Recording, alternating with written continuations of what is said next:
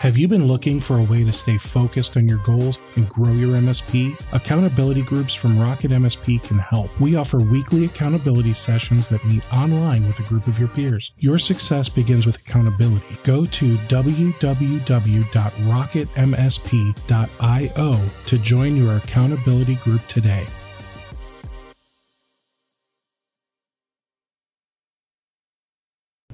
If you haven't heard about Anchor, it's the easiest way to make a podcast. Plus, it's free. There are creation tools that allow you to record and edit your podcast right from your phone or computer. Anchor will distribute your podcast for you, so it can be heard on Spotify, Apple Podcasts, and many more. You can make money from your podcast with no minimum listenership. It's literally everything you need to make a podcast all in one place. Download the free Anchor app or go to anchor.fm to get started. Do you want to move on to the next one? Yes, sir. Well, so I'm not ready to agree to anything right now. I'll get back to you. Yeah, I'm not ready to agree to anything. Okay.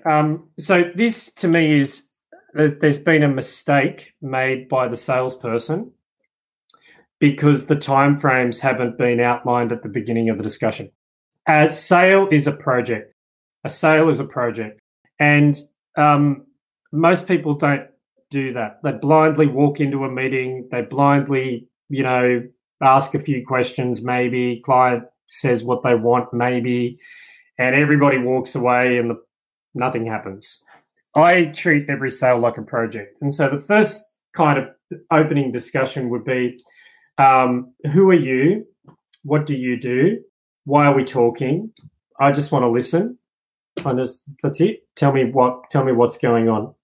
And then I would say something along the lines of, would you mind if I spend a minute or two just talking about what we do, how we help, and what our process is? And so what I'm framing at this point in time is I'm not walking in here blind. I've had many discussions like this. I'm a specialist in my field, and there's a process to follow. And so I talk about, we're at MSP. What that means is that we take full responsibility and accountability for everything that happens in your IT environment. There's a series of milestones that we need to go through. But before we get to that, I wanted to let you know that the average time from the moment we meet a prospect to the time that they onboard with us is 30 days, right? So what I'm doing is I'm setting the terms of this pre-sales engagement. I'm not going to spend more than 30 days on this, is what I'm sharing. I'm not going to spend more than 30 days. I'm not going to hassle you. I'm not going to nag you. I'm not going to keep following up to find out where you're at. It's 30 days, and the first week is some discussions about your needs. The second week is an audit or what did you call it? A network colonoscopy, a network enema. Yeah. The second week is a network enema. The third week is agreement, but I'm going to send you a draft copy of the agreement up front, because what we find is that is the part that takes the longest, and that is the part where the objections occur. And so we want to get all of that out on the table now. There's no point me talking to you for the next month and then you get the agreement and you're like, I don't agree with the terms. And so I'm going to send that to you up front. And then the last part is the signing ceremony, and then we onboard you and away we go, right? And so I've set the terms. Now, does it always adhere to 30 days? Of course not. But it gives us key milestones and exit points. And so what's happening immediately after that is, after I've had that conversation, the clock is ticking. And I'm saying to them, hey guys, we've only got about 15 days left and we've still got to hit these two items. Do you need to delay? Should we pause? Should we suspend? Should we stop? I need to know, because this is basically internally what we're sharing is, this is a project and I'm not going to waste a lot of time on you because I've got other prospects. And why is that? It's because I'm the alpha, not the mark. I'm the specialist, not the other way around, right? When you go to the surgeon, they say, listen, my next appointment is in 6 months and I do surgeries on Tuesdays. And this is the surgery schedule. The receptionist will take you through that kind of thing, right? That's the alpha. That's what surgeons do. You need to put yourself in that position. So going back to this objection, Steve, is I'm not ready to agree to anything right now. I'll get back to you. Well, it's like, well, first, thank you. But hopefully they've given you that answer within that time frame that you outlined, right? And then good. That's actually an awesome objection because it's like, thank you. Now, when would you like us to restart this process? You sound busy. You sound like you're not ready to ready to work with us just yet. When would you like to commence? And they might, actually, I think give us a call back in July. Perfect. I'll call you in July. Make a note in your diary. Don't follow them up again until July. When you do that, when you do that and you say, when's a better time for us to restart this process? Yeah. What is the likelihood that when you reach back out to them in July that they didn't already get pressured into buying something from someone else? I don't know. I think first of all, I don't waste a lot of time thinking about things like that. I don't waste a lot of energy thinking about that. I know a lot do, and I know I did. I know I wasted about 10 years of my life thinking and worrying about other people and what they're doing and what they're thinking and what they're buying. I don't. I move on. I get my time back. We talked about this on the last episode. I go back and spend more time with my family. I don't waste time on prospects that aren't going anywhere. If somebody else pressured them, good on them. Great. Now, what's pressure? We talked before. Keep your campaigns going. Keep your emails going out. Keep your information, your thought leadership. Send them an article. Send them a book. Invite them to an event. Organize a lunch. Of course, all of that stuff is still there. You keep doing those things, but what you're saying is the sales process has been suspended because you're not ready, right? Keep the flow going. Of course, keep out there, and something will land. Has been my experience. By the way, your competition is lazy, so the fact that you're just in there and that you've got some content going out and that you're reminding them of who you are and you're touching base on LinkedIn and saying happy birthday or congratulations on your latest article or whatever it might be, most MSPs are too lazy to do that. And so if you're doing that, you've got a much higher probability of converting the sale. So I just want to recap. You basically said that when you sit down with a company and you start this 30-day process, one of the first things you are doing is just sliding across the table. Here's my contract. I don't need you to sign it right now. I just want you to have it so that way you or your attorney can review it, because I find that most of the time this is where the questions lie, or however. I think showing there'll be sales thought leaders out there that'll say, "Bring your contract to the meeting," and blah. Okay, I think that's a little aggressive. I think what you're saying is, I am going to send you after this meeting. I'm going to send you a draft agreement, and I would like you to review it up front. I'd like you to just take 10 minutes to just quickly scan it, have a look, and let me know if there's anything jumps out right away. Because if we get too far down the road and you don't agree with how we do things on that basis, then we've just wasted a month of one another's time. So I want you, basically what I'm saying is I want your objections early. I want them, and we're going to talk about some of those. There's more of those objections further down. Yeah. I've never been so bold as to show up at a new prospect with a contract. I know a lot of people say that, that's the alpha play that you should make. I don't think so. I think that's a little bit threatening. I think the idea is to say, I've got my ducks in a row. We do this every day. We work with a lot of businesses like yours. We know what we're doing. This is the time frame, and this is where it stalls. And so we want to get the bits that stall. We want to get them out of the way right now. Right? Let's get it done ASAP. I like that a lot. You're doing them a favor, and they're doing you a favor. It's nobody wants to waste time with salespeople. Mm-hmm. Nobody wants to. They want to know that it's going to work or it's not going to work. They want to know the price early. You want to get your price in there as early as possible. It doesn't have to be perfect. It's a qualifier. If you're sitting down and you're like, I'm $200 an endpoint, and this is why, and they just walk you to the door, thank you.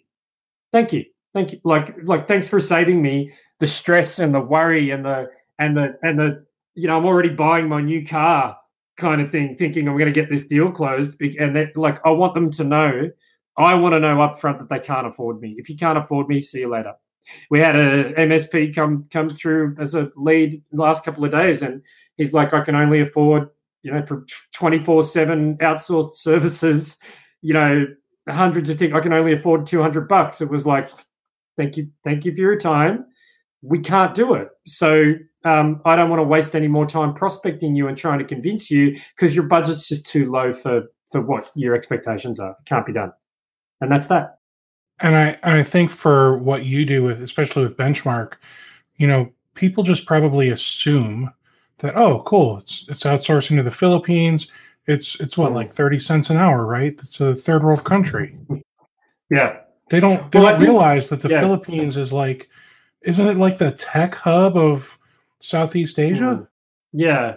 Well, I think what people actually, I wouldn't say that happens very often, Steve. It probably did in the early stages of Benchmark, because we were kind of a pioneer at this model. It's outsourced help desk, it's 24/7, and it's fractional, meaning you just pay for what you consume, and it's month to month. I mean, no one's doing that, right? I still think we're the most economical provider in the market. In fact, I know we are the most economical provider in the market, and we don't get a lot of that. But I think people don't realize what they're buying is a system that works. You're not buying an employee that sits there and just, you've got to direct them all day and send them tickets for, what did you say, 30 cents an hour? Oh, that'd be nice. But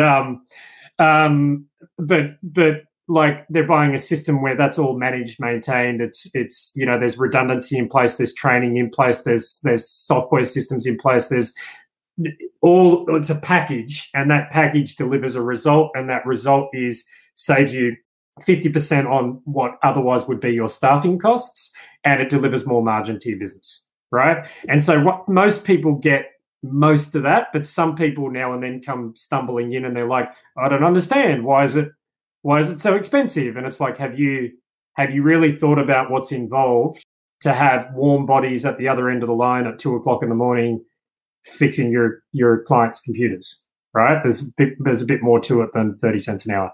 Yeah. We'll get into the Benchmark objections later. We can talk about that if you like. Yeah. All right. So we've been talking about some sales objections. You mentioned that there's some high costs to putting warm bodies and chairs at 2:00 in the morning. Something that we didn't really talk much about is it's 8:30 now for you. Yeah. In the morning tomorrow. Yeah.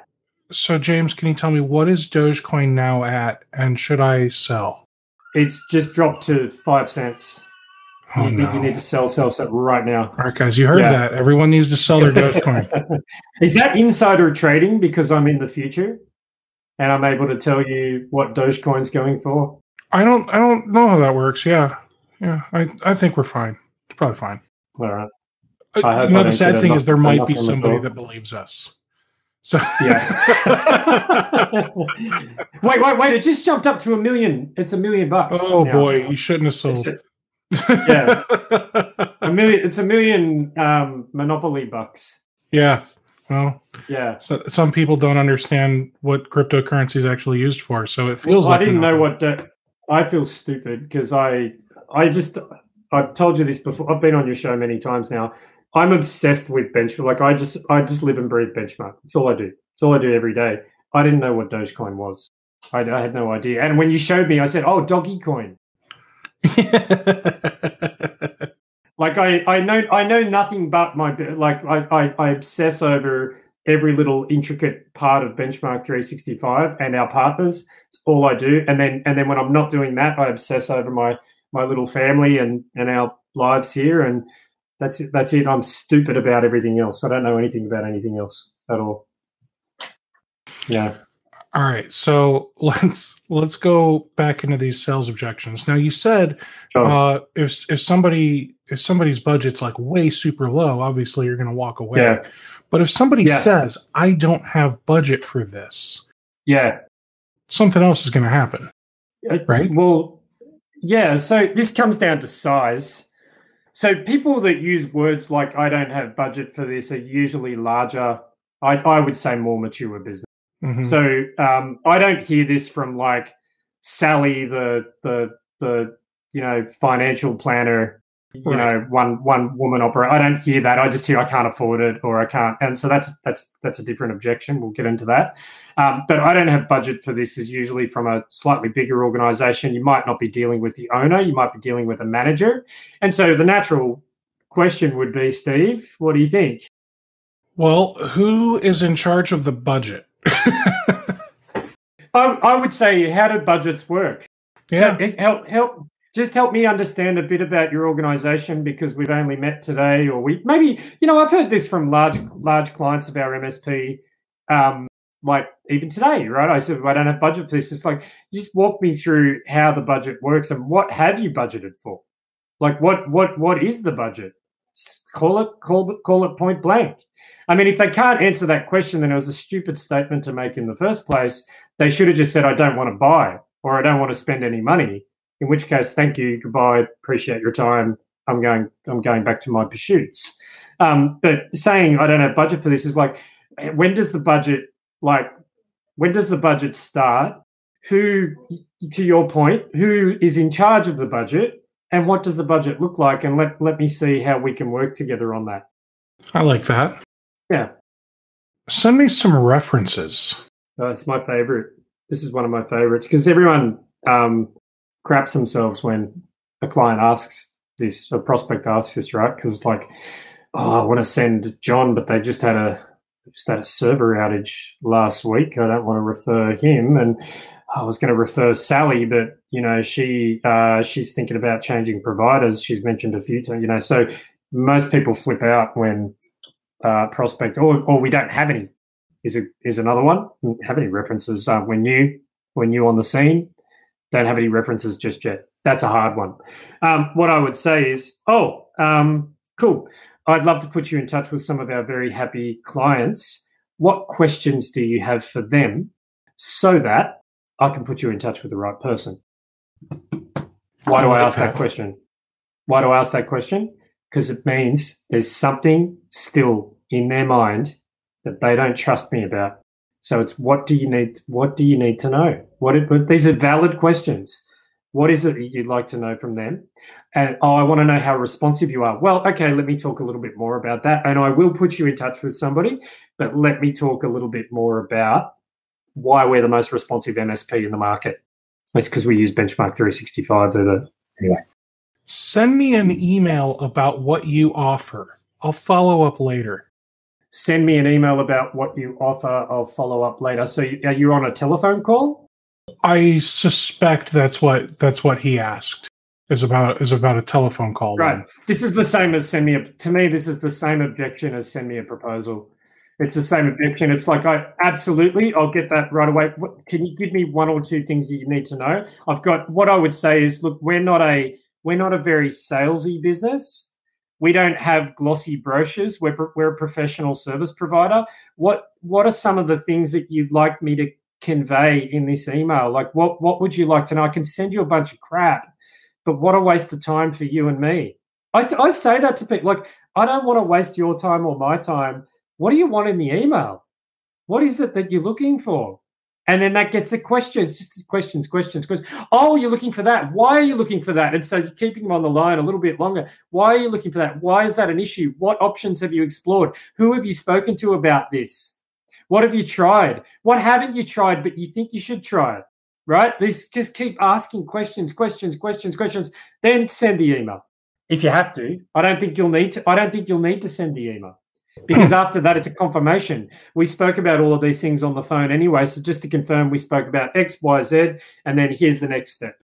The next one I see here is, I want to buy a Dell computer or a SonicWall firewall or whatever application, not the one that you recommend. Yeah. So I think my response is, who's the expert here, me or you? No, your response is question. I don't know if you're picking up the theme, but it's all about the question. So it's like, why do you think that is the best product for your business?